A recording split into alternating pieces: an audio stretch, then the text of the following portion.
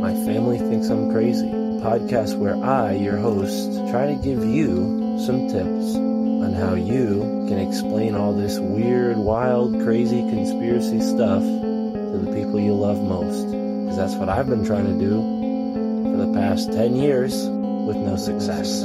I've been telling everybody that our government is shady, but every time I do, my family thinks I'm crazy. The hollow earth, UFOs, aliens invading, fluoride in the water, they spray our skies daily. When I talk about these things, they think I'm crazy. There's no escaping anymore the evil that we're facing. Illuminati mind control, they're sacrificing babies. The end of days, but anyways, my family thinks I'm crazy. What, they don't want to listen to you? No, they don't want to listen. They don't want to hear it. They're just like, oh, here we go, Mark. Off again with your... Mark being Mark again. Yeah. So, that's the thing about podcasts is when you're on the air, and it's like therapy, If I can't talk to my family about this stuff, I'll talk to you, Matt, and all our listeners. You'll just tell your whole podcast. Yeah. So who are we talking about today, Matt? They think that I'm crazy. They really think that I'm crazy. They really think that I'm crazy. My family thinks that I'm crazy.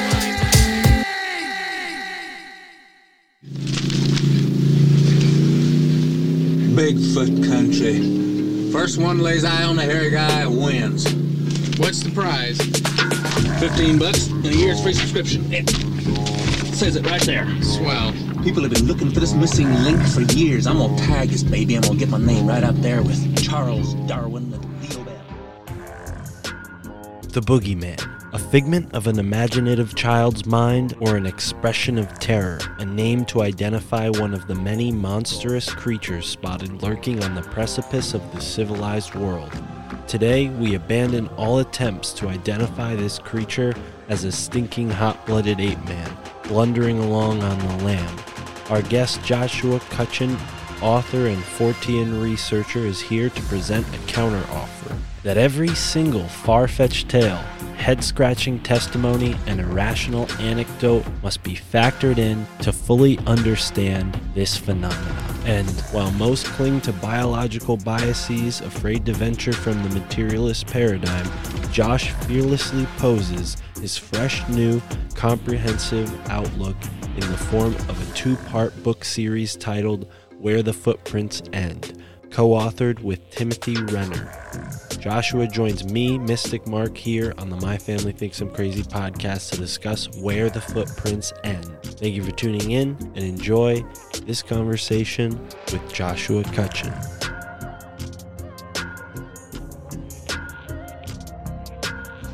The outline of a footprint in the dew-drenched earth, the whole overstuffed enchilada Bigfoot. And this is the call of the big blonde Bigfoot. Murdoch, you're crazy.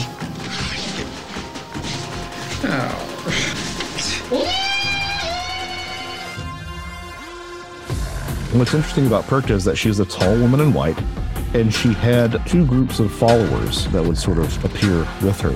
And one of those were the Heimchen, who were these, Heimchen is German for cricket, I believe. And, it was a reference, but the Heimchen in this case were the unbaptized souls of infants that appeared as little balls of light. So there you have your anomalous lights. But her other group of followers were the Perk, which were a horde of frightening wild men. You would probably recognize the Perked as, modern day Krampus. We talk about Krampus all the time, but it would be called the Perked or the Perkten. And that opens the door to connections between Bigfoot and the devil, because we ran into a lot of what Tim would call weird washing, which is cryptozoologists seem to really enjoy taking these strange stories and pulling out all of the strangest stuff so that it sounds like a big monkey in the forest. I don't believe in coincidence. More importantly, neither does he. That's right. I hate coincidence.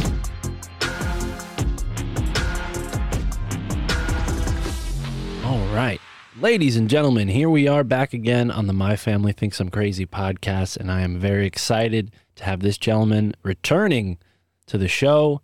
He is Joshua Cutchin, an author and paranormal investigator. He's written many books, and we're going to be talking about two connected books, this series of books titled Where the Footprints End. And I love that title because it really spells out the conundrum that I think many people who find themselves researching the paranormal are faced with, and that is, where do the footprints end? Where is the evidence? So before we get to that conversation, Josh, welcome back. How are you today, and how you been lately?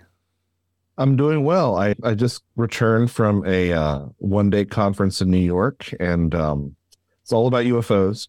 So I'm kind of on the UFO track, and I was saying my wife went with me this time. Something rarer than a UFO is actually seeing my wife at a UFO event.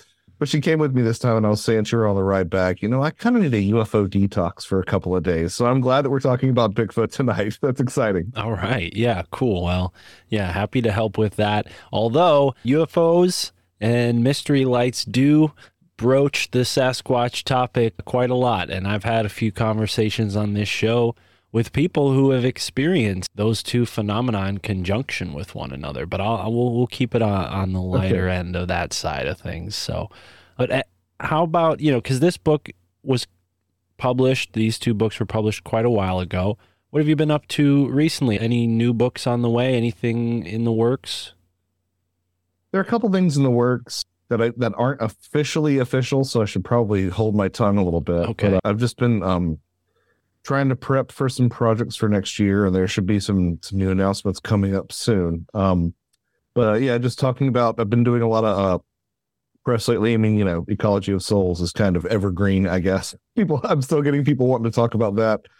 But I had a novel come out in late August, my first attempt at that. And, I got hit like a bolt out of the blue with the urge to do it. And I was like, okay, I guess I'm doing this. Because I keep on wanting to take a break between books, and I keep on taking like a 2 or 3 month break, and I really want to take a longer break. So, but when the phone rings, you kind of pick it up, and if somebody says, write this down, you're like, okay, I guess I'll write this down. So I got that out of my system, and, I did it for me to see if I could accomplish some things and have some certain experiences while writing it. And I think mission accomplished. So on to the next thing, but not too fast. That's my motto. Awesome. Right. Awesome. Yeah, definitely leave time for inspiration to strike. You never know when it'll come. Sometimes it comes sooner than we'd like. But yeah, that's a fun sort of swing of the pendulum, between writing and not writing. I imagine, especially when the encounter and first-hand accounts start pouring in over the phone. Yeah, well, what's nice about, writing a novel is that I just didn't really have a chance to sort of stretch my arms. I feel like when I write these other books, there's so much information that has to be gotten across, and I have to leave out a lot of details, and I have to, because I'm always trying to show like the aggregate of what these, a particular body of sightings shows. And so, just the opportunity to just write whatever I wanted as opposed to writing what I had to write was a nice change of pace, and really a palate cleanser, because man, after you write something like Ecology of Souls, you kind of sit there and you're like, what else do I have to say? So the good news is I do think I still have some stuff to say, but it might take me a little bit of time to refresh the reservoir, so to speak. Right. Well, in many ways, the books that we're going to be talking about today, Where the Footprints End, connect to Ecology of Souls. When I read Ecology of Souls, it definitely felt like you guys did a great job of collecting, the various aspects of our relationship with the unknown through time, through folklore. And, when you start going through some of those old accounts, it sounds a lot like things that we hear people, frightfully retell today when it comes to modern cryptid reports. And I'll give you an example. I was just reading through a book that was compiled by the conquistadors. Is from the 16th century. So it's a little difficult to read, but once you get the hang of the letters swaps, you figure it out. And there was this really strange report of the sailors they were giving like a historical dialogue for a moment in this book, talking about Hanno's voyages. He was a Carthaginian sailor. And he goes and sails along the west coast of Africa and goes to a part of Africa that was unexplored to the Europeans at that point in time. And they describe seeing these hairy, rough-looking men on an island, very short and kind of wild-looking, but they seem to be like a tribe or a civilization. And they got off their boats and they tried to capture a few of them. They were unable to capture them. They were only able to capture 2 females. And then later in the description, the writer who's, commenting on this story is like, well, they must have been baboons. So I go and I do a little bit of digging, and I'm like, well, first of all, baboons don't live in this part of Africa. Second of all, baboons don't really swim into the ocean to go live on islands. And C, the term baboon used to refer to mythical creatures. So I'm like, maybe they're talking about a mythical creature here, not a baboon, and not in the sense that we would think from our modern mind of mythical creature, but more like the medieval sense of just like unknown creatures that lived outside of their known world. And that just kind of opened up a whole wormhole for me, and I'm glad that coincided with today's conversation because it does seem to line up. Well, you're kind of highlighting something of a blind spot in Ecology of Souls. Tim and I looked for a while to see if there was, a wild man legend associated with, some African country, because I realize Africa is a continent that's quite big. So you're dealing with a real spectrum of cultures. But we kind of fell upon the, assumption that, since a lot of these communities were living alongside apes and monkeys and other primates, that the wild man archetype wasn't as prevalent in Africa. But recently I've come across, I can't remember which part of Africa it is, but there is a wild man legend of something called an otang.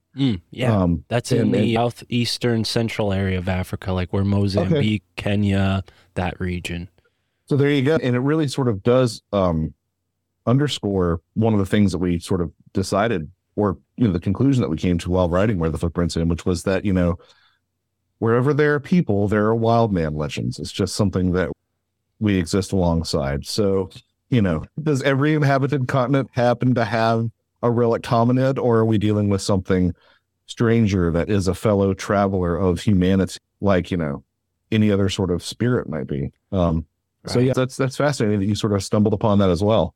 Yeah, and I think this is a great place to kind of foray into the topic. I imagine this is a profound idea for people to wrap their heads around, especially those who approach the Bigfoot topic from the biology, zoology, flesh and blood kind of angle, right? When did this first occur to you? Did you approach this subject through like paranormal investigations, like looking at ghosts and whatnot, or were you always interested in Bigfoot? Because it does feel like the hypothesis you guys have is that really all of this is the same phenomena. It's not these separate species that we can classify as totally different entities, although they might appear different. Yeah, I mean, in a lot of ways, Bigfoot was my first love. I wasn't really into the UFO question at all. And ghosts were something that were never so far removed from my worldview that I really had to call into question anyway. I was like, yeah, of course there are ghosts. Next question.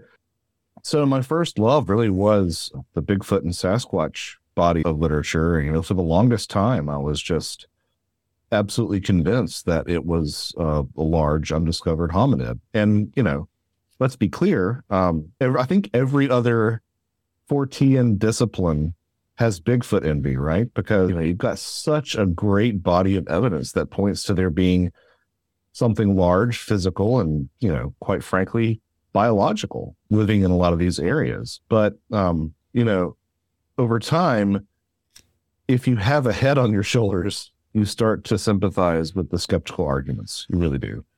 You start to say, well, we don't have a body. And why don't we have a body? And I know all the typical counterpoints that people will bring up that, oh, they bury their dead, and, oh, porcupines like to take bones and chew on them. And, we don't often see bear carcasses or mountain lion carcasses in the wild. And, maybe if, Bigfoot's rarer than a mountain lion or rarer than a bear, then we wouldn't run to their carcasses. But I'm like, yeah, but we have, we have at some point stumbled upon them. And I, cover-ups and whatnot notwithstanding, it just seems like we should have a body by this point, and at the same time, so if you are like me, you see this incredible body of evidence. And you also see a lot of these skeptical arguments about, we associate Bigfoot with the Pacific Northwest where there's plenty of land to hide, but Bigfoot also appear in places that they shouldn't have enough room to hide. I mean, they appear, in some instances it's rarer, but you do get reports from the high desert. There's a case that we cover in one of the volumes of Where the Footprints End that talks about Bigfoot being seen in a park in Chicago. And it's like, well, there's no way that this animal is hiding out there unless it has some attributes that, mainstream cryptozoology doesn't acknowledge. And the truth of the matter is, when you really look into indigenous folklore, First Nations folklore, it's been there all along. Like, there are tribes that will say Bigfoot is an animal full stop, but I would argue that a plurality of tribes will say here in North America, and of course, you can draw similar extrapolations across the world, a plurality of tribes will say things like, well, it's a physical being, but it has talents. It has these talents of being in touch with the spirit world and being able to do miraculous things. Or they will say, or they'll flat out say, no, it's a spirit, or, it's physical, but it can shapeshift, like something about it being strange. And it's kind of an axe I have to grind with cryptozoology because they love to cherry pick indigenous testimony as long as it flatters their biases, so they'll be reading an account and they'll be like, oh, the tribe in this particular area says that there's a large creature that's covered in hair and this is its diet and this is where it tends to be and this is what it looks like and all this stuff. But the moment the testimony says something like, and they can turn invisible, the cryptozoologists go, oh no, I guess these people are just too primitive to understand how science works. And it's like, my man, these people know more about the outdoors and about living in the real world than a lot of modern Westerners ever will. And the idea that they would make a mistake that obvious, it's a bit gross, quite frankly. I prefer to respect a lot of their thoughts on this. No, I tend to agree with that, and I think that makes it all the more complicated, especially when you consider, there's not one homogenous belief system amongst the Native Americans or really any indigenous group, whichever part of the world you're looking at. But what we do sense are these patterns.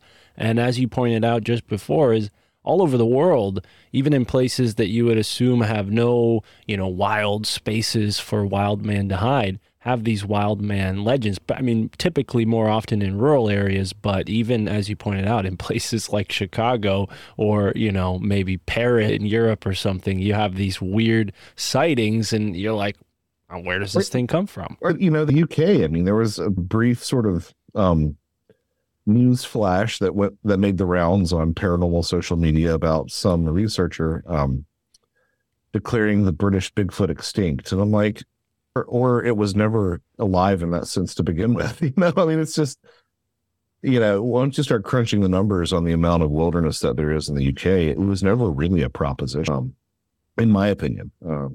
And then you start tossing in the vast amount of just high strangeness that's involved with Bigfoot. And, it seems that there is something strange going on. Now, I should sort of preface this.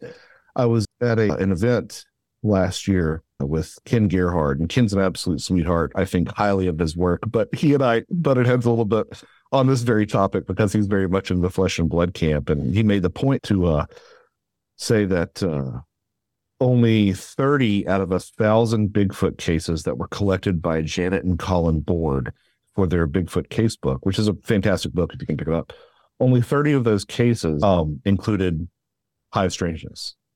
And I'm like, well, that's still 3%. And 3% is, I think that's kind of high, especially when you consider how brief these sightings usually are.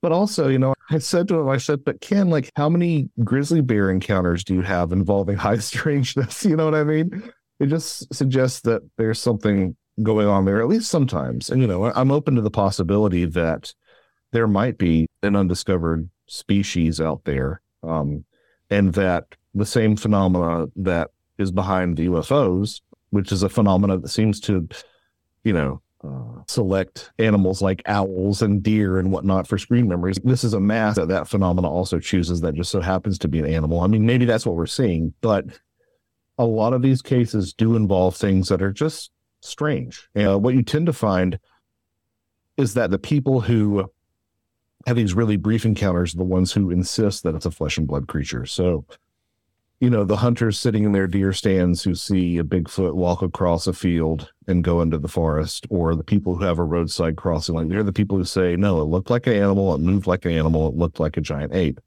But when you run into people who are Bigfoot habituators, the people who claim to have longitudinal contact on their property or a property that they frequent where they believe that Bigfoot exists, there's always high strangeness involved. To the extent that if you have Bigfoot on your property and you don't want Bigfoot around, all you've got to do is put up game cameras and you will get rid of the Bigfoot almost overnight. I've kind of had the opportunity to see a site where this seems to have happened firsthand.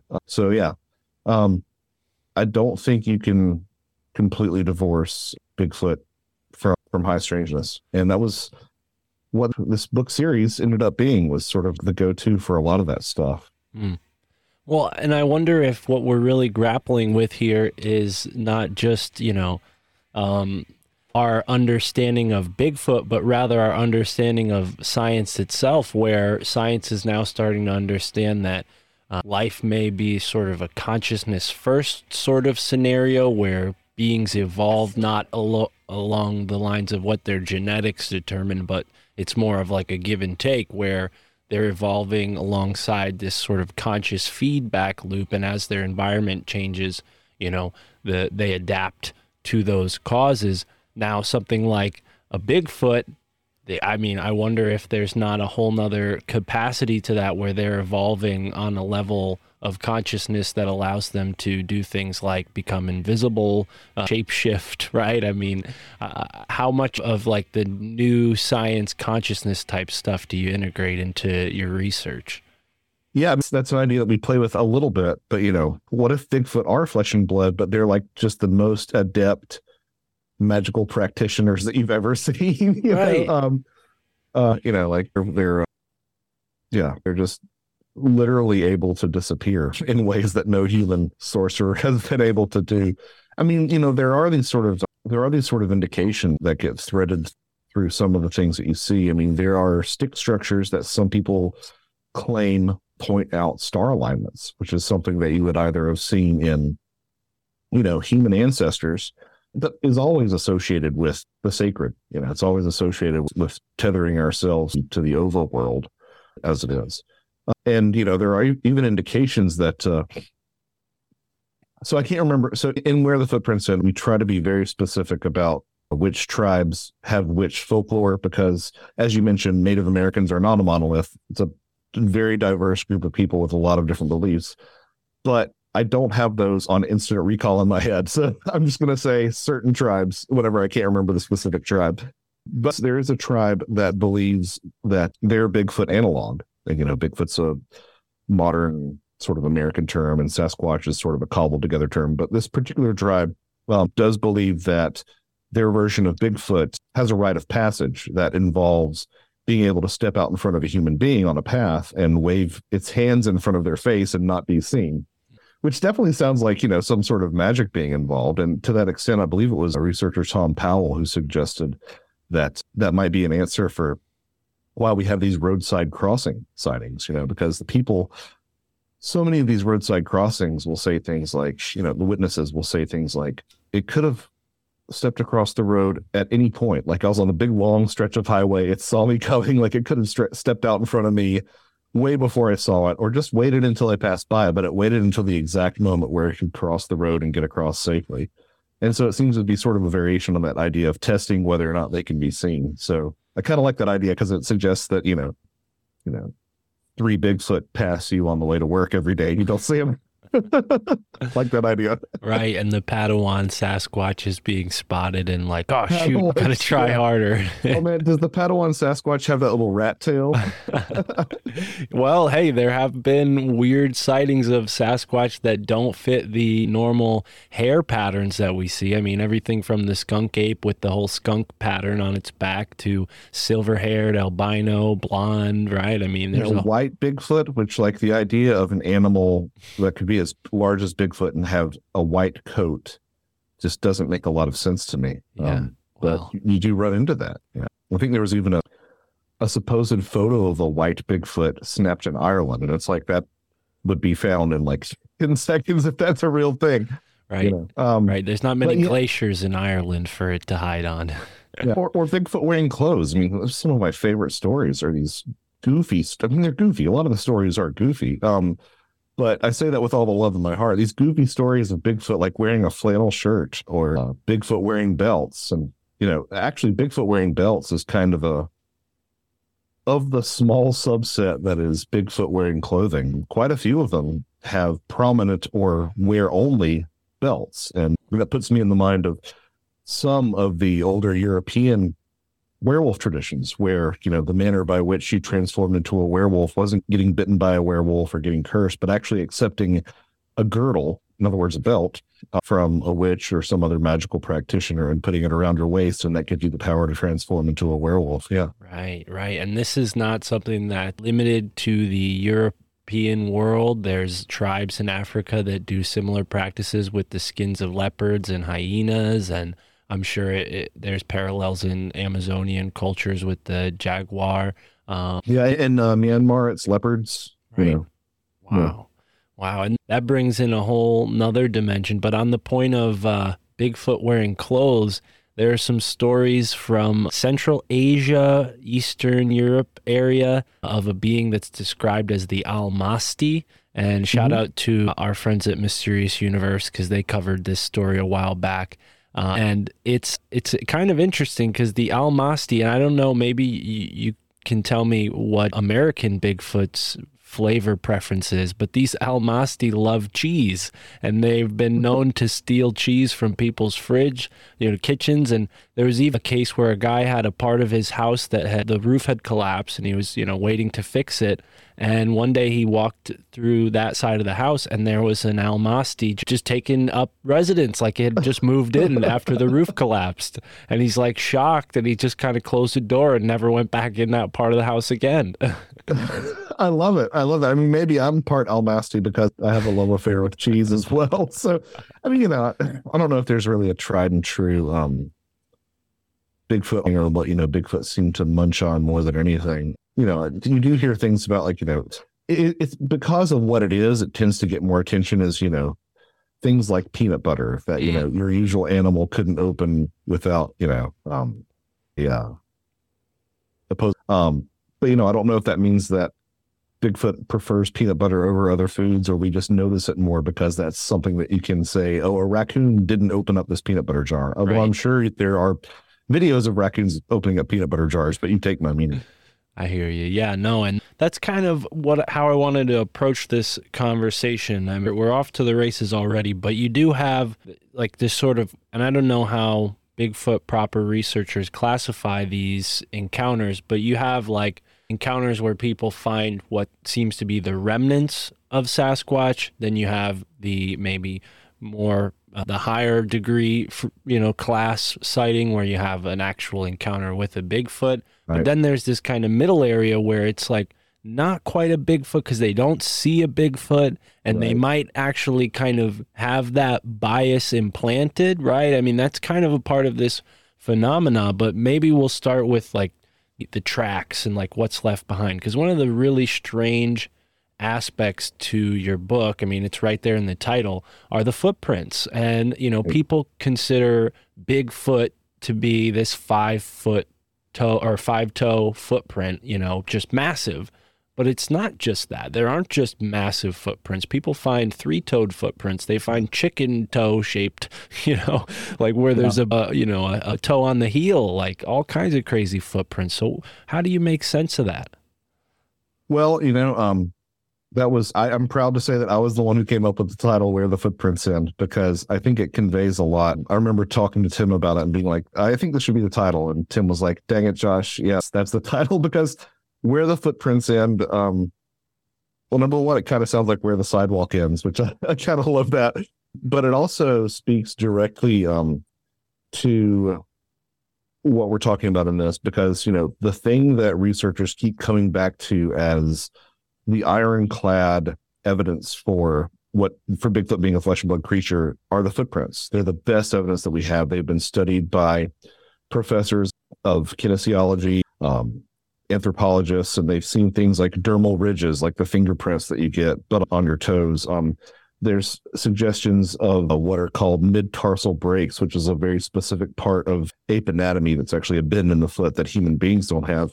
And so like it's the gold standard of paranormal evidence. But at the same time, sometimes those lovely footprints, they just in the middle of a field, the trackway just stops and there's this unbroken snow or mud or whatever for, hundreds of yards around. It's just like the thing vanished. So where the footprints in not only is a reference to those suddenly ending trackways, but it's also a reference to how far science can take us in the study of Bigfoot, right? Like the footprints end here and we have to go beyond that because there's so much, folklore and comparativism that's been left on the table. And to what you're specifically referring to, the Bigfoot Field Researchers Organization, it's kind of like the Bigfoot version of MUFON.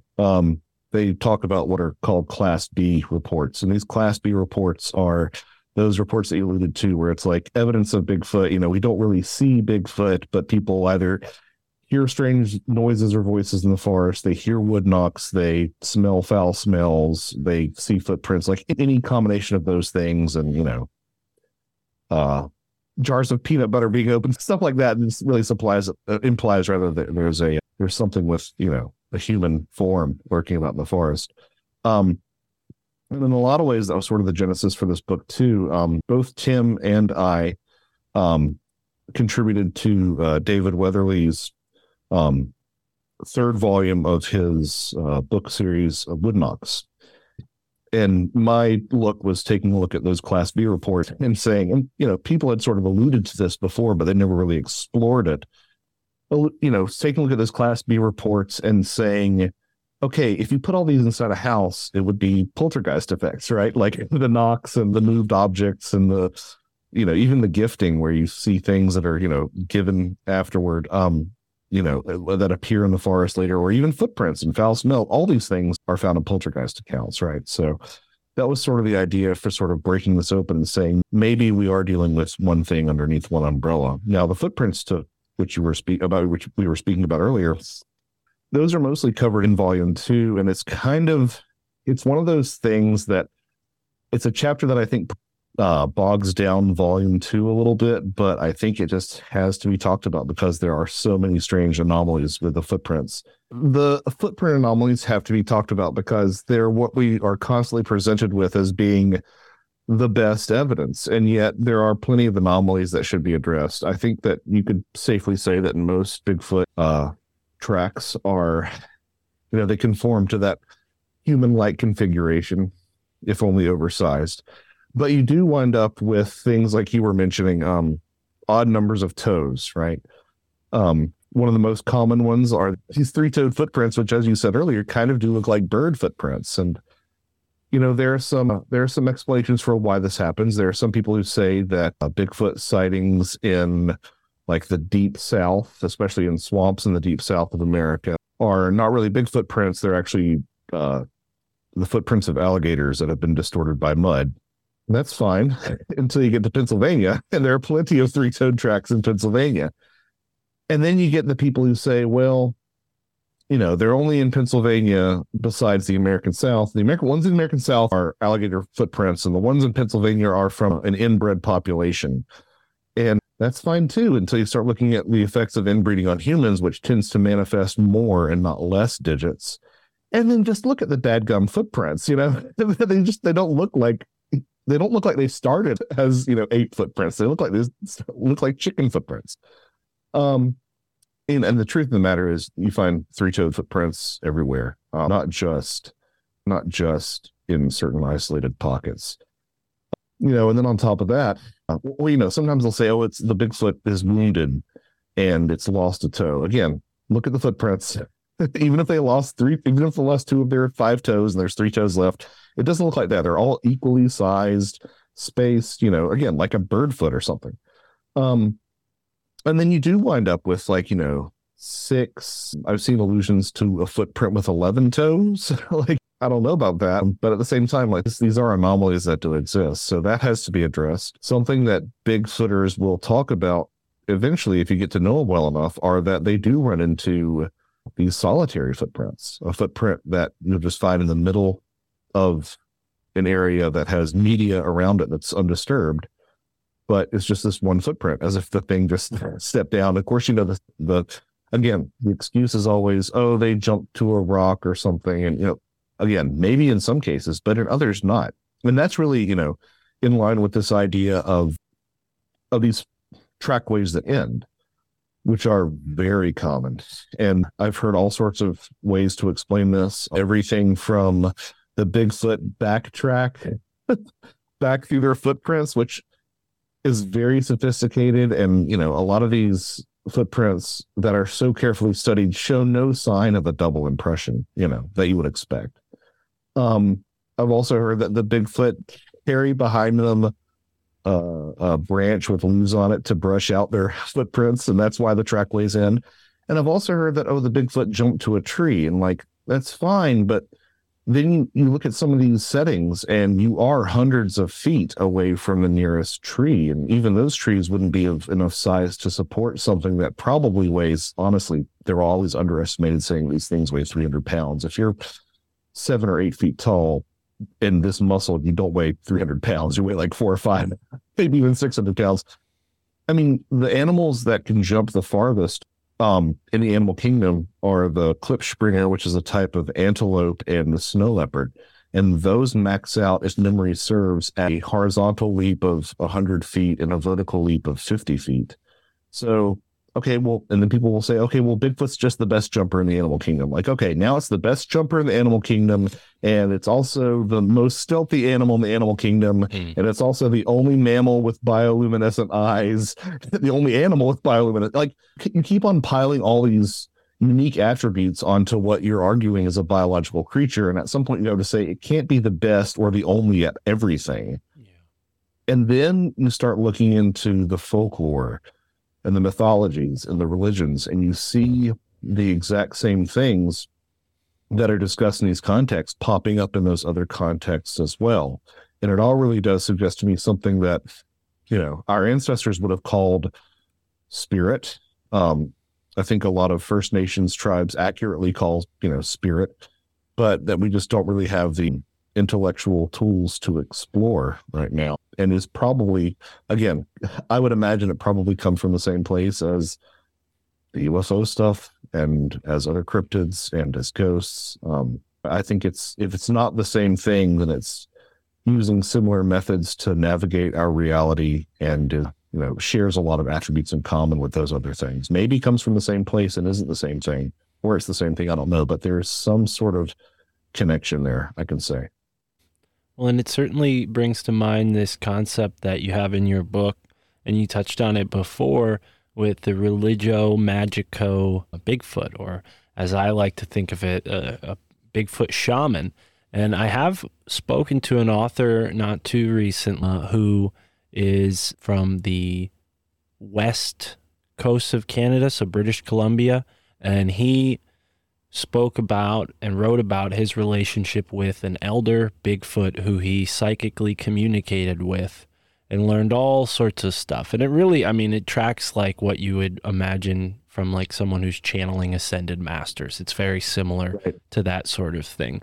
But given that, this is just one person having this experience, have you heard of other similar encounters where people actually form some sort of relationship beyond gifting? Because we hear a lot about the whole gifting thing, you leave something on a stump and come back and Sasquatch messed with it and maybe left you something in return. But are there any encounters you've heard where people actually like seem to form a relationship with a Bigfoot? Yes, there is. Oh, I'm trying to remember her name. I believe it was Janice Carter Coy, who is a Bigfoot habituator. And habituators really do sort of run the gamut between people that you might find highly credible, that you find completely incredible or uncredible, I guess. Janice Carter Coy has made a lot of really fantastic claims, but she has claimed that she's one of those people who claims that the Bigfoot brush out their tracks, but she has also claimed to have invited them inside her house and shared food with them and all sorts of stuff like that. And what were we saying about before that? I'm trying to remember. We're saying about the shaman. the sort of long-term relationships. You do find that from time to time. There are some indigenous informants who talked to Rob Riggs about Bigfoot sightings in the Big Thicket, and there was this implication that if you are in a peaceful state of mind, only then will the hairy people come out to see you. If you're meditating, and if you bring guns, then they're not going to show up. And interestingly enough, like again, Dmitry Bayanov, who did a lot of research on the Almasty as well, I believe it was the Almasty. But anyway, another Bigfoot analog in, I believe it was like the Urals, that sort of those Eastern Bloc kind of area, discussed how those creatures also were aware of the moment that you strapped on your iron, like that they weren't going to be anywhere around. So you do find this sort of, I just think it's fascinating, number one, that you'll hear that from Texas and these communities and, in Eurasia. But also, I just think it's interesting that there's that sort of transfer of knowledge that goes on. And that's something that's talked about a little bit more than it used to be, which was this idea of mind speak, the idea that Bigfoot could telepathically relay messages to witnesses. And you will hear stories about, Bigfoot warning people to not take shots, both in terms of, firearms and in terms of photographs. You'll hear, stories of people. I'm trying to think of an example right off the top of my head. I know that the flavor of it, which is that, leave us alone and we won't bother you. Just things like that. These interjections into a witness's internal monologue that are either seen in conjunction with some of that Class B activity that we mentioned, or in proximity time-wise to an actual sighting of Bigfoot. You do hear these stories. I mean, the most famous person who has experienced something like mind speak would be Survivor Man. I believe his name is Stroud, Les Stroud. Yeah. And one of his experiences, he was filming in Tennessee, and he said that he actually sensed these two presences on a nearby hill that basically said to him, if you want to meet us, stick around for the night. We're over here, but you have to stay. And he just decided he wasn't ready for it. And, went to a psychiatrist after that because the voice was so present. And the psychiatrist gave him a clean bill of health, and that sort of kicked off his Bigfoot obsession, which has continued into now. So, for the longest time, there was this consensus amongst cryptozoologists that only the crazies talk about mind speak, but it comes from people who are a good deal more credible. I spoke to a witness myself who also had an experience of mind speak as well. He was, if memory serves, delivering some medical equipment, some home medical supplies. And he heard this sort of voice in his head that there was this dark shape that came to the edge of the forest where he was actually dropping off these supplies. And he heard this voice say, we appear when we want to, and then just sort of retreat back into the forest. So, yeah, it's odd. It happens. And it's completely in line with what we hear from the ET stuff, right? That there are these methods of communication that human beings don't use, or that we have the ability to use and we don't use, that where they can sort of speak directly into your mind. Now, occasionally these interactions do get a little bit more fanciful. I mentioned the Janice Carter Coy stuff. I also mentioned, there's also Kiwani Lapsaritis, who, we have mutual friends in common. So, I won't necessarily speak ill of him, but I will say that, when I read his stuff, I kind of get the same feeling that I do when I read these UFO experiencers who have these elaborate stories. And it's not that the story is too fanciful for me. It's just that it's a little bit too specific. It's the Star Wars problem is what I call it. When they're like, oh, the Zebel-Narbian Galactic Alliance has been at war with the Carflaxians for, 15 millennia. And when it gets really specific and it steps outside of that. I don't know what's going on, but this seems to be what is being imparted to me. That's when I say, well, maybe, not that the person is lying or fabricating, but that an aspect of their own desires and personalities is sort of creeping into their testimony. And that's where I'd leave that. Yeah, no, I think that's very well said and a great way of explaining that. And yeah, oftentimes there's this whole paradigm shift, and maybe it's not as radical as the more fanciful folks suggest, because yeah, I think at the heart of what we're talking about, it is paradigm shifting, but not so much in the way that we need to accept maybe a whole nother, overlay of political galactic wars. I mean, we got enough wars on the planet already, right? But it is compelling to hear where Sasquatch and UFO encounters overlap. This idea that Sasquatch is almost like a previous incarnation of humanity that's been here much longer than us and sticks around as like a brother, a guardian of our human race. But, aside from the more fanciful speculation type, explanations, it seems like consciousness precedes these encounters. And you hinted at this before, and I think you really kind of nailed it when we spoke about Les Strauss, in the sense that, what a person has in their mind precedes their encounter, such as the weapon, right? As a level of fear when you have a weapon with you. It's set in the setting, man. It's set in the setting. And that kind of leads me to ask you, how important do you think the setting is? Of course, the flesh and blood people will say, oh, well, you need to be in a place that could support a species like this. But I wonder if it's more of you need to be in a place that has this liminal magic quality where these sorts of beings, Sasquatch or otherwise, just tend to be places where there are maybe stone circles, places that have lore associated with, maybe even caves. I mean, Tennessee is on the Appalachian Mountain chain. There's tons of caves in that area. I wonder, how much of the landscape plays into these encounters. Yeah, it's long been speculated that Bigfoot dwell within caves. But, you can even extrapolate further from that and say that there's also an incidence of Bigfoot seen around old abandoned mining operations. And this is when every now and then, I did this with Tim and Tim did this with me.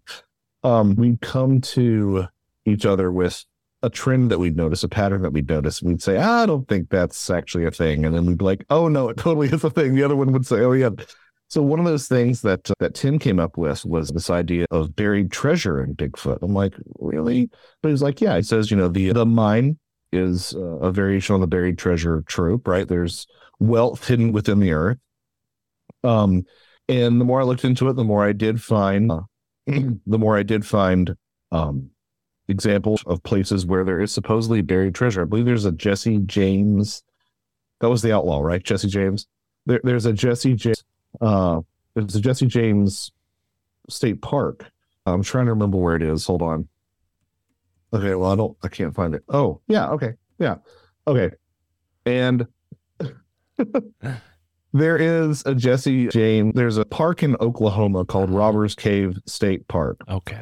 And it was a refuge supposedly for Jesse James, and now supposedly there is a buried treasure of Jesse James is there. And just so happens to have Bigfoot sightings. There was a fascinating story of a Bigfoot on Oak Island. And you can't get much bigger in terms of buried treasure than Oak Island, but there was a Bigfoot sighting of a watchman who had basically he had sleep paralysis involving this Bigfoot, and it drove him, if memory serves, to an early grave. It was so affecting of him. He sort of ended up basically drinking himself to death. So there does seem to be this buried treasure motif.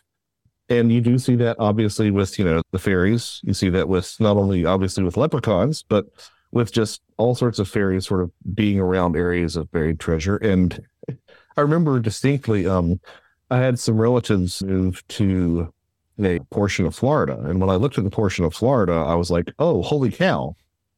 Outside of the Everglades, this is like ground zero in Florida for Bigfoot and skunk ape sightings. I made a remark to them on this, to this effect. And they said, well, it's interesting. They said, I never really heard much about Bigfoot growing up here. because they returned to where they'd grown up in this part of Florida. So I never really heard about Bigfoot growing up here, but there were always a bunch of stories about buried treasure from pirate ships. And I'm like, there you go. Again, Right. The trend holds fast. So, I don't know if that's just myth making about certain strange and spooky areas, or if there actually is a connection there. But, if you nestle that within the greater context of similarities of Bigfoot tooth fairies, of which there are plenty that we can talk about there, then it does seem like it's sort of part and parcel for these beings that occupy this space in our imagination. And I say that not imagination as imaginary, but imagination as in imaginal, as in sort of straddling the line between reality and fiction. Yeah, no, absolutely. And I think those lines become blurry, when you start diving into what people experience. All right, here we go to our scheduled ad break. Of course, if you want to experience the My Family Thinks I'm Crazy podcast ad-free, go over to the Patreon and sign up today. Let us know that your family thinks you're crazy, and support the show that you love. Thanks for being here, and we'll be right back to the show after this quick break from your dynamic ads. I have no control over what you're about to hear, so I apologize if you hear some kind of crazy ad from the government or who knows where else.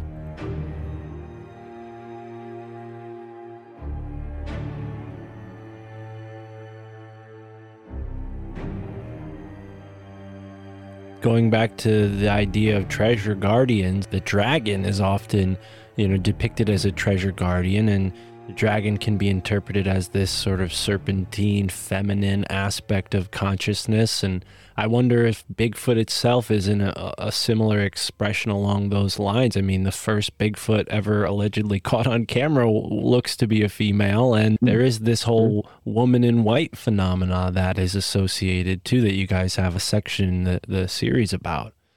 Well, yeah, the whole woman in white thing, that was another one of those things that Tim came to me with, and it was like, yeah, Bigfoot are associated with women in white. And I'm like, what are you talking about?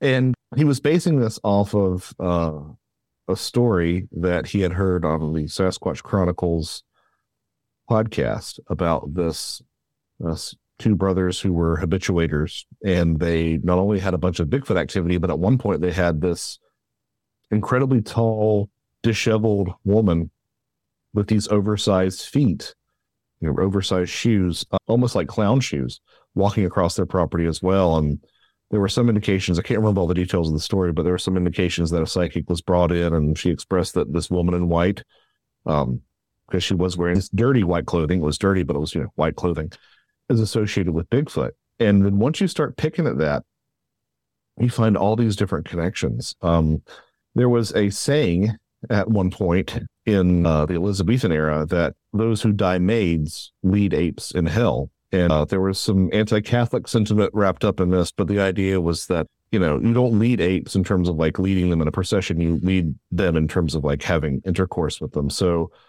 what's the color? What's the virginal color? The virginal color is white, and of course that sort of there's another, it seems that particular Elizabethan phrase was actually picked up and used by Thomas Campion, who used a variant on it that said, "They that yet have not said on delights amorous, she vows that they shall lead apes in Avernus." And Avernus meaning hell. And in this case, this was attributed, the she in this quote was attributed to Proserpina, who was a Renaissance queen of the fairies. So you've got this mixing it right there. But also, one of the things that I find, there's tons that you could pull apart on this. We're recording right here before Christmas, and there's a figure from Teutonic pagan belief of this moon goddess named Perchta. And it was said that she was, sometimes depicted as this very tall woman in white.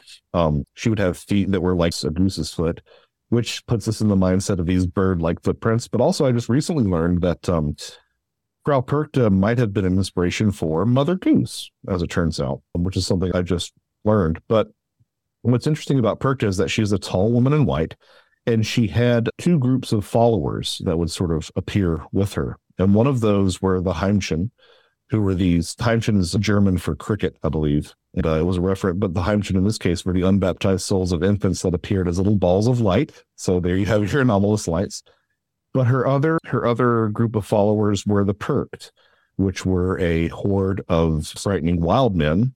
You would probably recognize the Perked as modern day Krampus. We talk about Krampus all the time, but it would be called the Perked or the Perkten. And that opens the door to connections between Bigfoot and the devil, which we can put a pin in. But I'm not quite done with the woman in white connection, because we ran into a lot of what Tim would call weird washing, which is cryptozoologists seem to really enjoy taking these strange stories and pulling out all of the strangest stuff so that it sounds like a big monkey in the forest, right?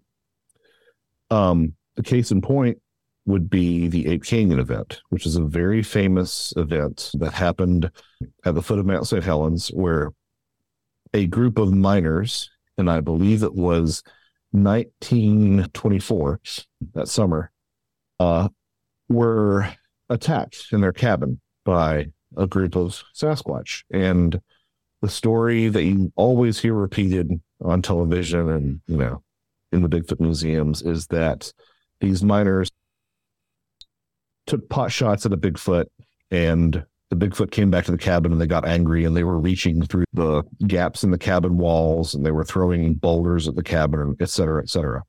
But if you actually talk to not quite the sole witness, but one of the main witnesses from which we have any information about what happened in the cabin that night, Fred Beck was his name. He actually wrote a pamphlet. And in that pamphlet, he describes such things happening at the Ape Canyon site as a pair of footprints in a sandbar that was just the pair of footprints. In fact, someone at the time remarked that it looked like something had been dropped from the sky and pulled back up again.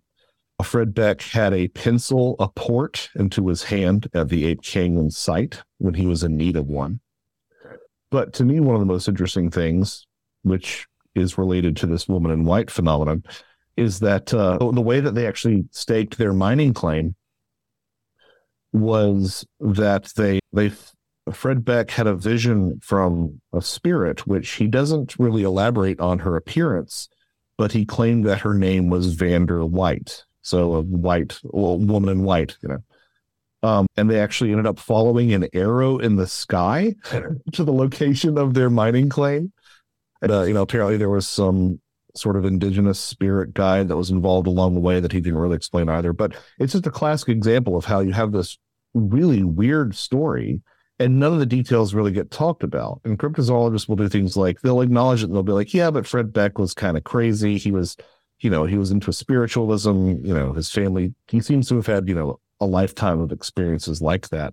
But at the same time, like if he's one of your primary sources, it's disingenuous to leave out those details, whether or not you think he's full of it or not. Because you think it undermines your argument, so you leave it out. It's kind of infuriating in that regard.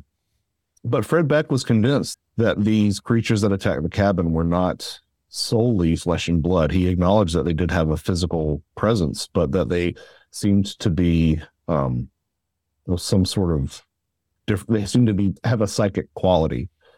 And that's the thing that I would emphasize to people who are having trouble wrapping their heads around the abundance of Bigfoot physical evidence and my arguments and Tim's arguments that there's something strange going on with Bigfoot.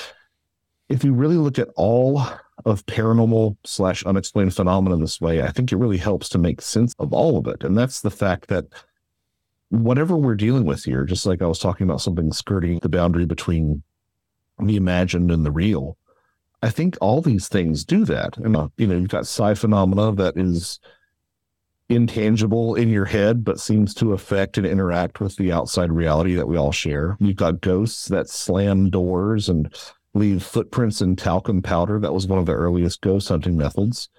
And you've got, whatever the heck the UFOs are doing, right?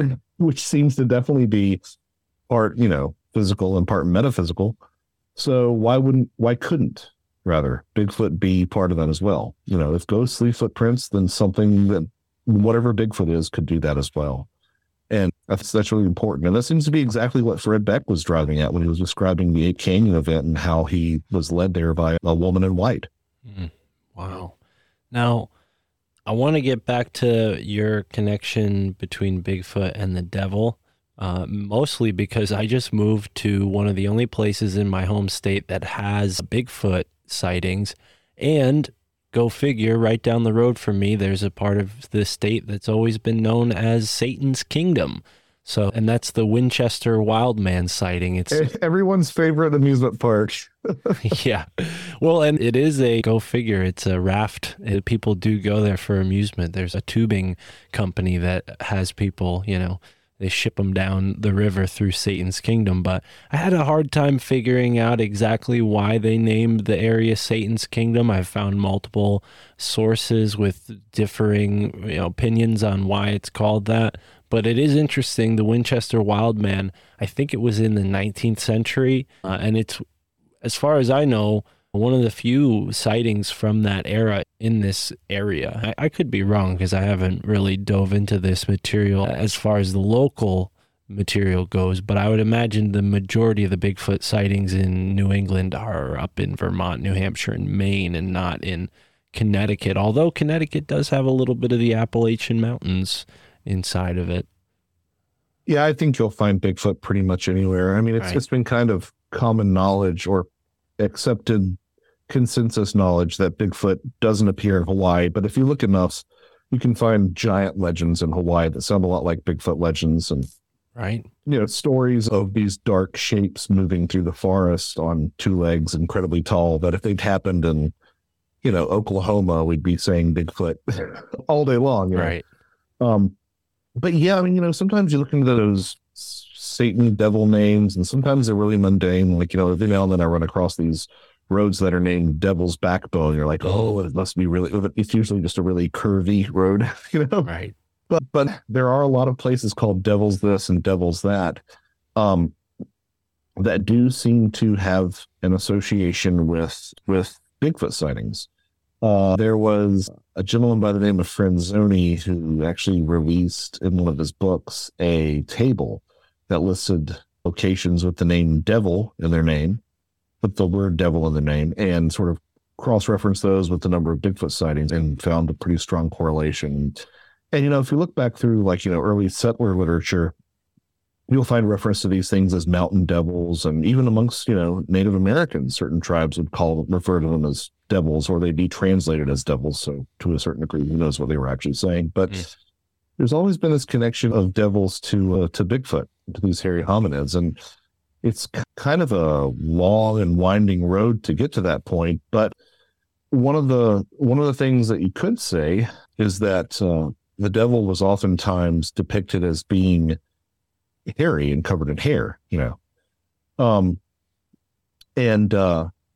that certainly seems in line with what we would think of as Bigfoot. Wild men had an association with the demonic because it was part of the pagan tradition that got suppressed by the church.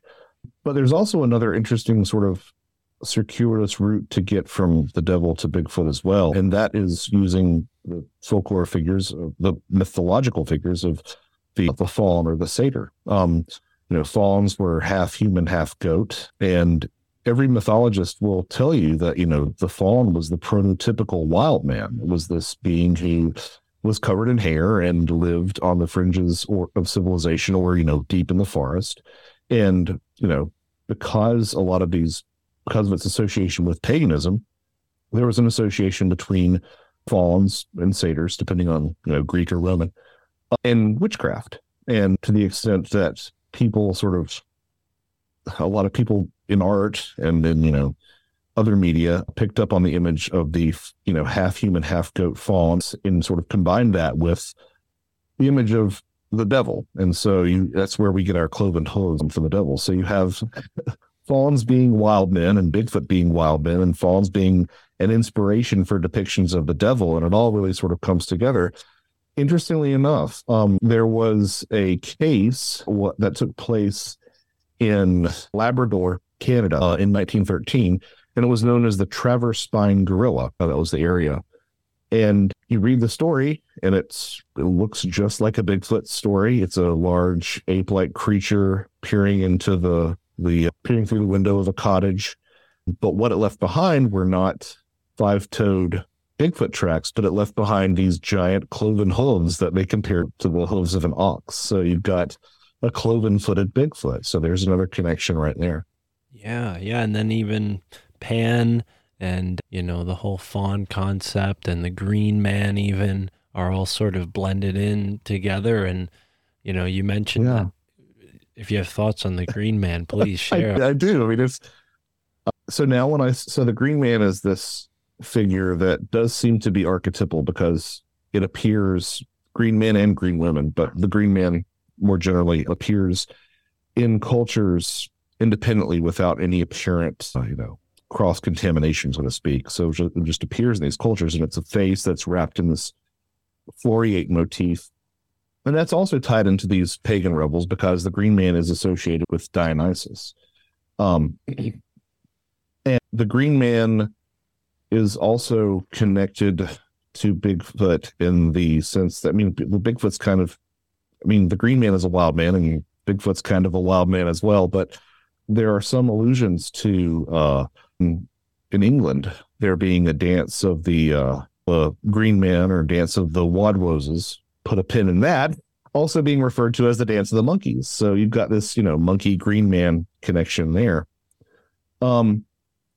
But that idea of the Wadwos or the Woodwos is also very closely tied into Bigfoot, and will get us around to something else that's appropriate this time of year. So you might hear it referred to as the Woodwos, but more accurately, I think it would probably be called the Wadwos, was a tall, hairy wild man in English folklore that was so closely associated with fairies that you'll find it listed in some fairy encyclopedias, which again underscores the fact that wild men are sort of that same ilk. But the Wadwos gets its name also from Odin, Odin, and this idea of being big and bushy and hairy, right? And Odin presents lots of connections to the Green Man and Dionysus, but Odin also presents extensive connections to Santa Claus. And as luck would have it, I mentioned earlier that people would call satyrs and fauns sort of the prototypical wild men. There's a consensus amongst mythologists that Santa Claus, not the Christian Saint Nicholas, which is, kind of gotten shoehorned in there as well, but the figure of Santa Claus is, again, sort of one of those fundamental wild man archetypes. So you could say that Santa Claus is a Bigfoot, Now, that's something that I'm sure is going to shock many Christians ready to celebrate Christmas this year. But, that's not the only thing that you can take apart. The Christmas tree is inherently an Egyptian type of ritual that, eventually made its way into this ritual that's now very, at least in America, very Christian. But in Europe, to this day, people dress up like these wild men, right, around this time of year, and walk through the town, and they'll have these big bundles of sticks, and it's kind of frightening. And that's tied into Perkta, who we've already shown has some sort of connection to wild men in a way as well. There's also the Pennsylvania Dutch tradition of the Pelschnickel. That was a member of the community selected to dress all in furs and show up around Christmas time, and dressed all in furs, head to toe in furs. So it looked like a big furry person, and would come to your house, and depending on whether your child was good or bad, would either scold them or offer them treats. So, and Tim pointed out that the Pelschnickel would also tap on your window, to let you know that it's there. And that's something that we see Bigfoot doing as well, is in a lot of these stories. This is probably one of the most frightening scenarios I could think of. People hear tapping at their window, and they open the blinds, and there's a Bigfoot staring back at them. This is really common. That and the sound of Bigfoot running along the top of your house, which I looked into it. There are homes that are strong enough that their roofs could support something as big as Bigfoot. But again, that idea of Bigfoot running along the top of your house sounds a lot like Santa Claus running along the top of your house before hopping down the chimney. So again, it's nothing that you have to sort of like wade into these waters of the power of belief and the power of imagination that seems somehow able to change according to our expectations and under certain conditions, when beliefs become ingrained enough, take on a life of their own. And I mean that both in terms of the way that that these beliefs spread, independent of their origins, but also I mean that to a certain degree in very specific circumstances, it seems quite literally take on a life of their own and manifest in something that has an objective reality to it that can leave behind hair and footprints. And in the case of Bigfoot, even poop sometimes. Yeah, or maybe even coal. I mean, think about, this whole idea of gifting from the angle of Christmas squatch coming down your chimney. I mean, if there was a creature that could do that sort of journey so quickly in a night, it might be the super athletic Bigfoot wild man climbing down chimneys and all the other things, right? Well, and we have these stories of Bigfoot that are not only shapeshifters, but size shifters as well. There's a famous story, I believe it was from Puerto Rico, of a Bigfoot that appeared and then slowly shrank until it turned into a little ball of light and then sort of winked out. Wow. And then these other sightings that you see that are of these sightings of these things that the cryptozoologists will call Littlefoot. And, there's a lot of debate between cryptozoologists of like, oh, it's a Bigfoot subspecies or it's a juvenile Sasquatch. But if you look back at a lot of descriptions of the Feyfolk, and you look at a lot of, contemporary fairy sightings, lots of times they'll describe, when it's not a person dressed in the stereotypical peasant garb, they'll describe a little hairy person. I mean, that was the go-to description for the Scottish brownie and the French goblin, before we sort of reinvented those in pop culture, was that they were short, hairy, and had simian characteristics. Well, and the funny thing about the brownies too is there's a level of mischief with brownies where, like, they may be the guardian of your area, but you start gifting stuff to them and they end up helping your neighbor instead of helping you. Like, they're very, they're not exactly these like, prudent or moral creatures. They have a trickster element to them. And I think that, brings us to kind of an overall theme you see throughout all cultures. And just before we leave towards that, I want to mention, on the note of the short, hairy people, that's exactly what I found when I looked into the whole baboon thing earlier. It was on St. Thomas and Prince Island, which is Portuguese Sao Tome and Principe. It's off the coast of Cameroon. And in that area of Africa, they have a legend of a creature called the Gn, which is spelled Gnene. And it's basically exactly what you just described, a short little hairy human-like creature that does its own thing and lives in the jungles and along the river inlets on the coast there. Yeah, I mean, you've got, the Tupalosh of South Africa. And it's interesting that in the Salem witch trials, Tituba, who was the Caribbean slave, she was the sort of she was at the center of a lot of this testimony. In her testimony, she described a little person that she saw at one point who was hairy all over. Their face was hairy and the nose was long, but it walked like a person, but it was only 2 or 3 feet high. So it's this mixture of fairies, Bigfoot, and witches, or, witchcraft testimony, all really blending together. And, that's sort of getting into a bigger problem of fairy folklore and how it sort of travels with different populations as they're displaced and whatnot. It travels really well. But yeah, it's a rabbit hole. It really is. It really is. Absolutely. Now, excuse me if I missed it, but did we clarify everything about the dancing wadroses? Was there more to that, or is that just another sort of regional variation of this whole theme? That's just sort of a passing observation. I mean, there is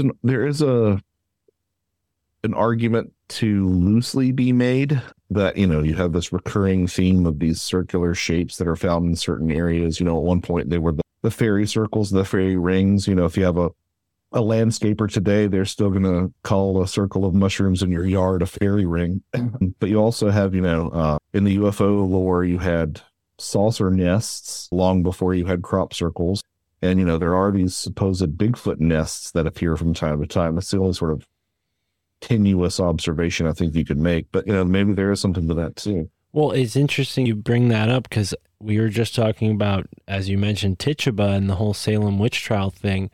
In your, I believe it's in the second book, you put, not this book, these books, you put some information together about stick dolls and what look like hex signs that are found in the forest. I mean, this seems like witchcraft. I mean, a shaman Bigfoot, maybe even a witch Bigfoot, right? And even like the jack-o'-lantern, obviously we just talked about the Christmas connections. There's even, Halloween connections to this creature or this whole, pantheon, if you will, of variations of this phenomena. The jack-o'-lantern may be based on similar concepts.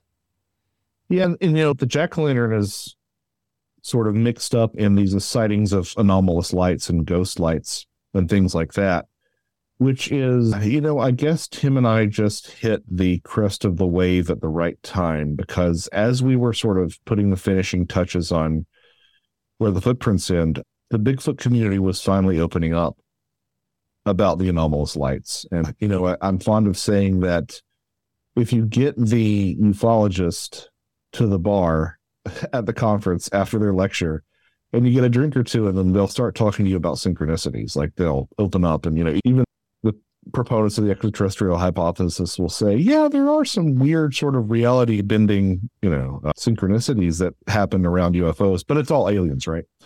But similarly, if you can do the same to a Bigfooter and get a couple of drinks in them, they'll start talking about the anomalous lights. And they might not necessarily think that there's a connection there, but they will say things like, we went out to site X and we were looking for Bigfoot because there are a bunch of Bigfoot sightings out there. And we didn't see any Bigfoot that night, but we did see these really strange lights that kept bobbing through the trees. And, this is where a lot of the folks who are really still clinging to the idea that Bigfoot is a flesh and blood creature will jump in and say, correlation isn't causation. And they'll say all sorts of things about these things not being related. I sympathize with that, but Tim succinctly put it to me in two ways. And he said, number one, he said, because there are some ufologists who say, oh, the UFOs must be studying Bigfoot. It's like, well, you don't see a lot of UFOs around, guerrilla troops, and you don't see a lot of UFOs studying orangutans. So why are they studying this particular hominid? But Tim also said that to see a UFO, or in this case, a ghost light, is rare. And to see a Bigfoot is rare. How many orders of magnitude rarer is it to see both of them in the same place, or both of them in close proximity to each other, or both of them, one shortly before or after the other? It really does suggest that there is some sort of connection there, even if it's not explicit. Yeah, absolutely. And I really love the term you coined, the Wildnergeist. Is it Geist? Wildnergeist? Is that a good way of pronouncing it? The Wildnisgeist. Yes. Yeah, okay. So I've been informed that there's probably a better German way to put it, but the Wildnisgeist was a word that I came up with for wilderness poltergeist. And it was, again, taking back to that idea of these Class B reports, where there are these phenomena that if you set them in any other context, they would be understood as poltergeist phenomena. And so much of the paranormal is context dependent. I mean, you look at strange lights in a house and it's a ghost, it's a haunted house, it's a ghost. If you look at strange lights above, an old stone circle, it's a fairy bouncing above them. And if you look at lights in the sky, it's a UFO. So similarly, you can take the same suite of things that were associated with poltergeists and place them in the forest, and now all of a sudden it's a Bigfoot, right? Even if you didn't see a Bigfoot. And my point is, if you didn't see the Bigfoot, you can't say that Bigfoot did it. And it gets even more interesting when you look at, because, things like knocks and raps are hallmarks of poltergeist infestations. And poltergeists not only happen as infestations, but they also happen in seances. Seances would manifest poltergeist activity. And one of the means of communicating was through knocks and raps. And as luck would have it, there are a handful of instances where something that sounds strikingly like a Bigfoot has been manifested during a seance. In around the early 1900s in Paris, a medium by the name of Auguste Politi levitated a table. He would produce strange lights, but he also had supposedly was able to manifest this hairy hand that would touch sitters around the table. Perhaps the most explicit example of this was in the 1950s. There was a paranormal author by the name of Stan Gooch, who's English, and he was at a seance in Coventry, and he claims that during the seance he saw this ape man just manifest in the room. And he couldn't really say whether or not it was a human being covered in animal furs or it was actually like, a human ape hybrid. But it did, according to him, it was in the room. So there's even a story that we talked about of a Bigfoot appearing close to a Ouija board session. So it does suggest that maybe if these things if they all share a root source, then maybe the hairy wild man in the woods is the rarest form of it, right? And these other things that we associate with Bigfoot, like wood knocks and strange howls and strange footprints, are more common manifestations of this same source. And under certain conditions, it actually appears as a Bigfoot. Yeah, absolutely. And, the idea of interacting with these beings, this phenomena through seance, is very similar to what we were talking about earlier with the shamanistic practices. I mean, they go into a trance state to perform this transformation, whether into werewolf or dogman or even Sasquatch potentially. But I wonder how much, given that all of this is so mystical and really intangible inherently, how much we can rely on things like maybe astral dreaming or astral projection experiences. I had a guest on the show once that described going to a place that was known. He knew where this place was, but he was in an astral form. He left his physical body, and there he interacted with a whole group of Sasquatches and a whole group of aliens as well. And they were kind of, doing their own thing and surprised to see him there. And, and it didn't feel like it was a construction of his own mental world, because it didn't really, he kind of intruded on whatever they had going on. And I mean, maybe, I don't want to limit any one person's imagination, but what he was describing sounded like something that was going on independent of him, and he just happened to get involved and interact with it.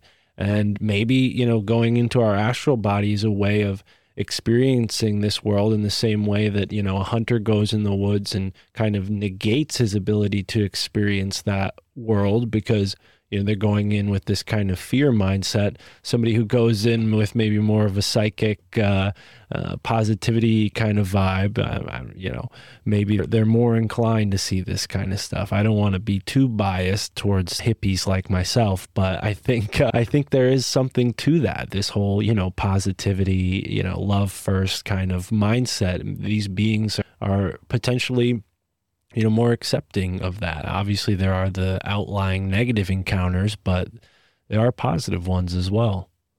Well, along that same line of thinking, it's probably the reason that cryptozoology always comes up empty-handed, because there's this real sort of bag it and tag it mentality going on there. I mean, even if you can find cryptozoologists who don't think we should kill Bigfoot, they think that they would love to capture a specimen or something. Like, there has to be some sort of tangible proof like that. But because you want to pin it down so much, I think it's just going to continue to remain elusive. And yeah, I think that it's possible that altered states of consciousness do play a role in Bigfoot sightings. It's not as obvious as it is in the UFO mythos, but there do seem to be some indicators. I noticed that there are a certain number of Bigfoot encounters that involve strange hums or buzzes, which, is a real hallmark of a lot of altered states of consciousness, including psychedelic use and near-death experiences and the UFO thing.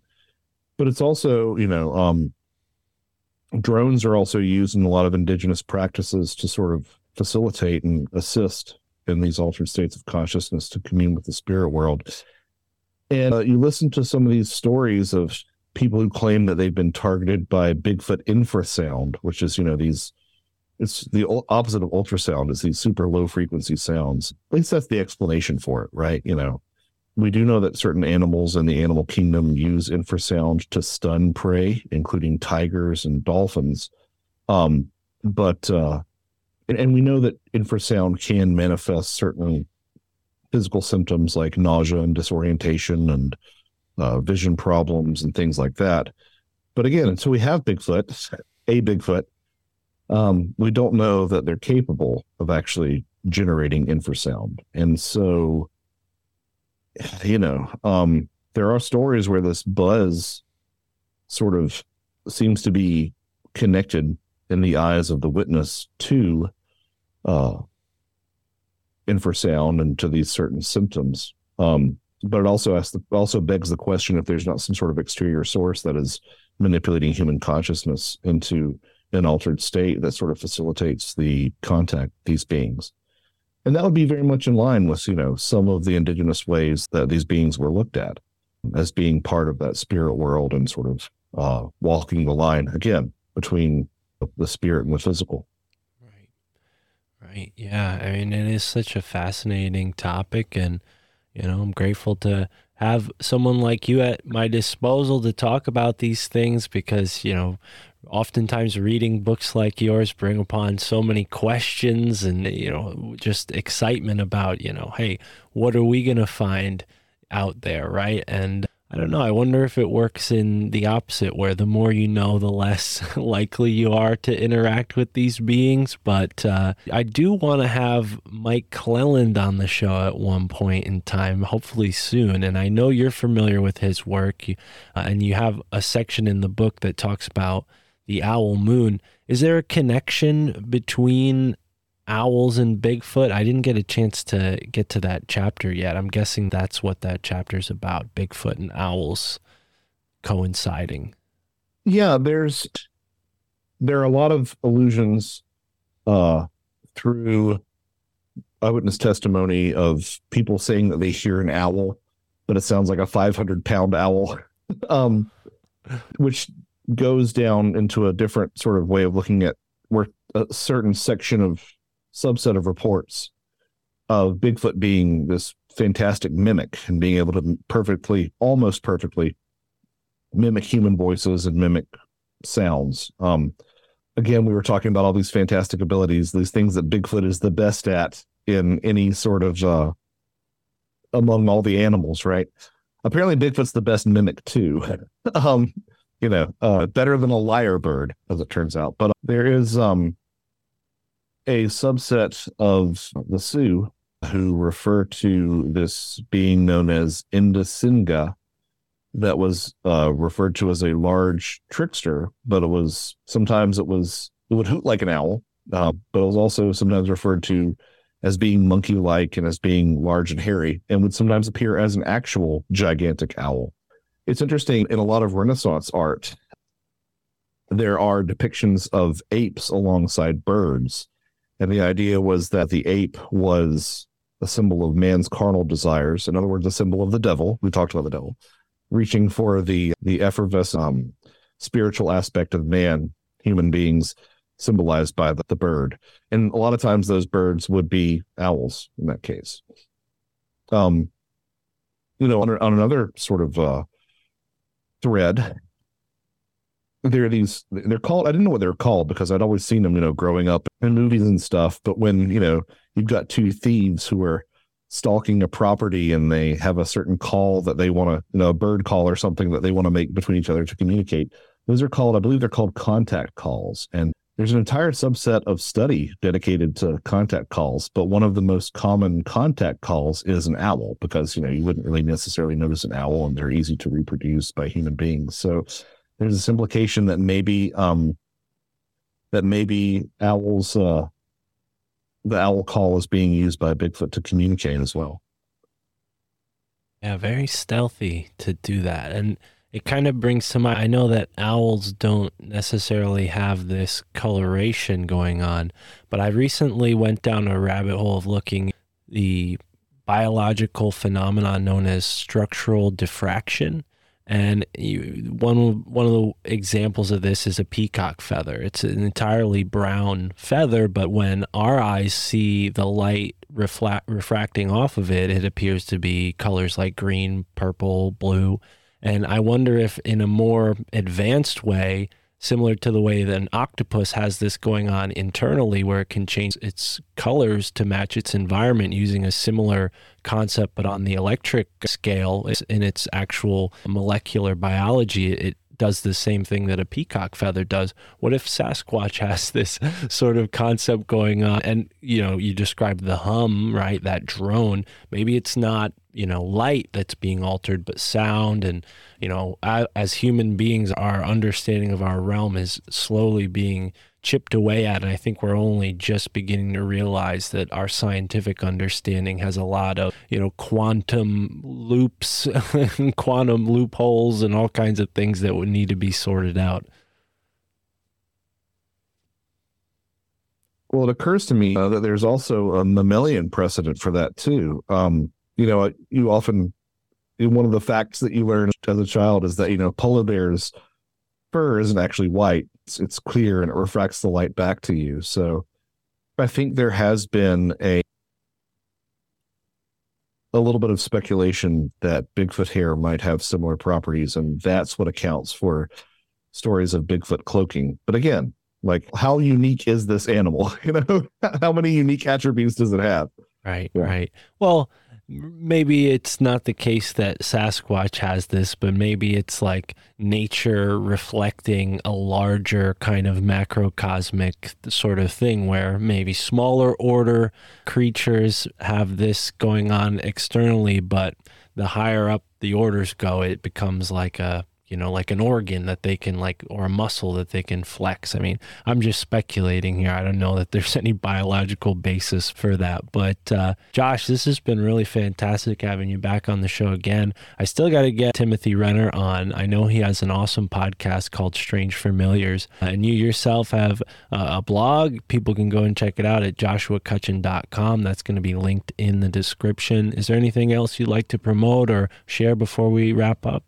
Well, since we're talking about where the footprints end, I recently had the good fortune of seeing Timothy Renner in person for the first time in 4 years, which means it's also the first time since Where the Footprints End has come out that I've been able to see Tim. So we have in our possession, both of us, there are a couple of copies floating around where the owners have accomplished this. But in terms of being sold, I do have copies of Where the Footprints End Volume 1 and Volume 2 signed by both myself and by Tim.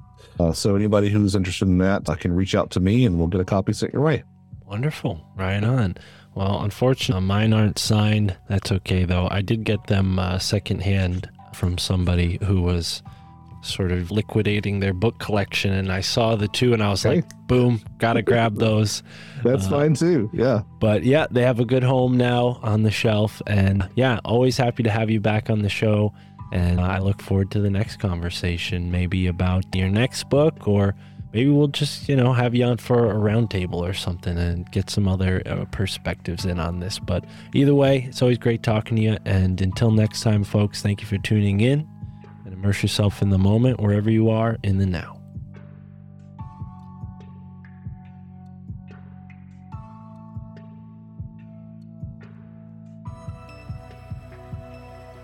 All right, ladies and gentlemen, thank you for tuning in to this episode of the My Family Thinks I'm Crazy podcast with Joshua Cutchin. Be sure to go and check out his book. His work is linked in the description. You can find his book wherever books are sold, but I would recommend getting a signed copy from the man himself. His website is linked in the description. Of course, if you want to hear the full episode today, I did an extended outro where we read, read some excerpts from Where the Footprints End.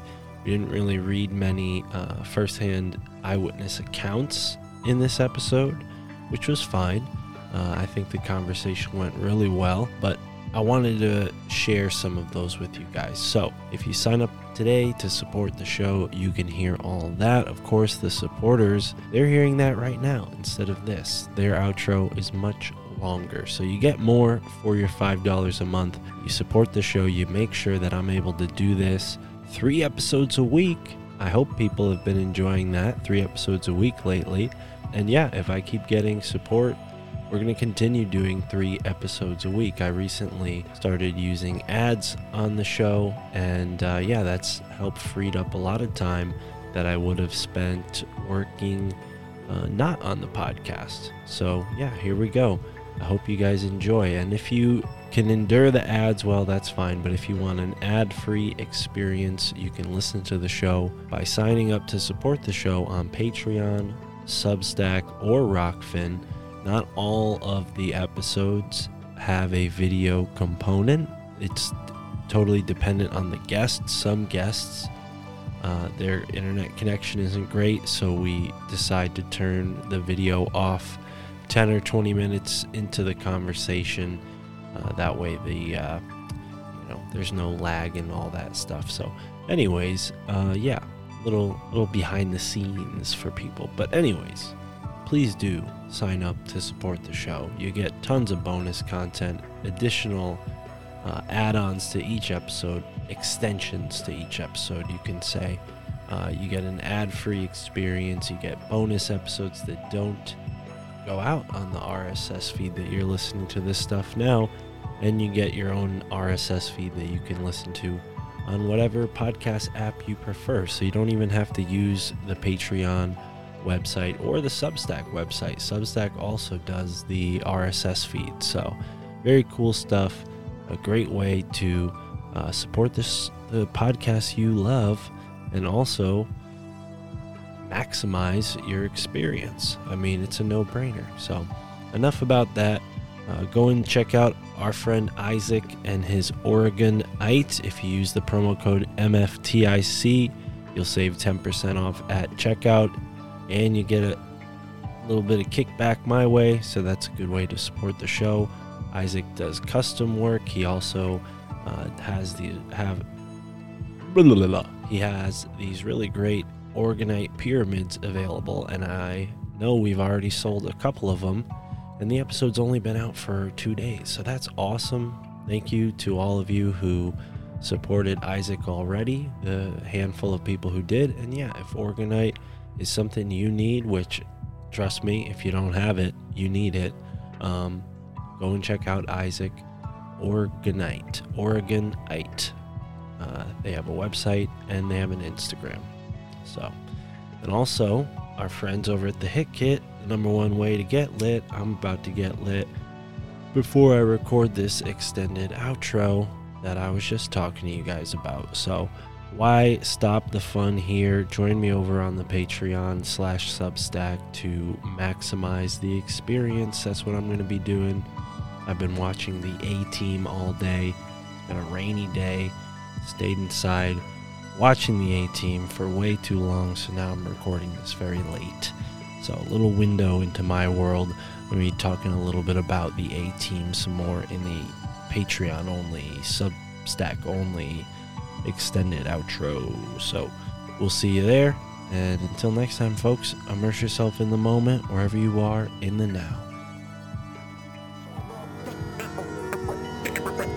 MFTIC. Yeah. Broadcasting the moon matrix from the lunar surface. They want you confused, like you never knew your purpose. Hopping through the portals, dismantling the machine. My family thinks I'm crazy, I can't believe what I've seen. Memories of a war, the Pleiadians and Anunnaki, stuck within the genes of a copy of a human body. DNA fractal, the universe within me. Epiphanies of science is hoarded by the Illuminati. Puppet masters know the power of the mantra, repeating mad lies till it has an effect on ya. Subliminal messages hijack your perception, tricking the population with holographic projections. We see through it, the system is unraveling. I'm astral traveling through the library of the Vatican on a sacred journey. I embark with the squad, forever spitting truth like Mark on the pod. Gotta know the facts, never hold back, cause I ain't getting caught up in the soul trap. I dissect the fabric of reality, looking for the answers, searching through the galaxy. You might be feeling stressed out. Depression, anxiety is no measure of health to be well adjusted to a sick society. You don't even know how powerful you are. We the ones who gonna expose the whole facade. I awoke in a deep underground military base. Zero recollection of how I got to this place. Alien corpses floating in glass cylinders. Must have been extracted when they crashed into us. Animal hybrids contained in the cages. A lion with the eagle head. Monkeys with reptilian faces. Losing my mind and I'm feeling desperate. I look around the room and I see no sign of an exit. All of a sudden the wall flickers away, revealing a hangar full of spacecraft. My getaway. I run to the nearest one. See a guard knock him out. Rob him for his plasma gun. Hop in the ship, take the controls. They highly intuitive, I figure it out easily. Lift off, accelerate through a tunnel until I see the light. Fly into the sky, get flanked by 6 F-35s. Gotta know the facts, never hold back, cause I ain't getting caught up in the soul trap. I dissect the fabric of reality, looking for the answers, searching through the galaxy. You might be feeling stressed out. Depression, anxiety is no measure of health to be well adjusted to a sick society. You don't even know how powerful you are. We the ones who gonna expose the whole facade.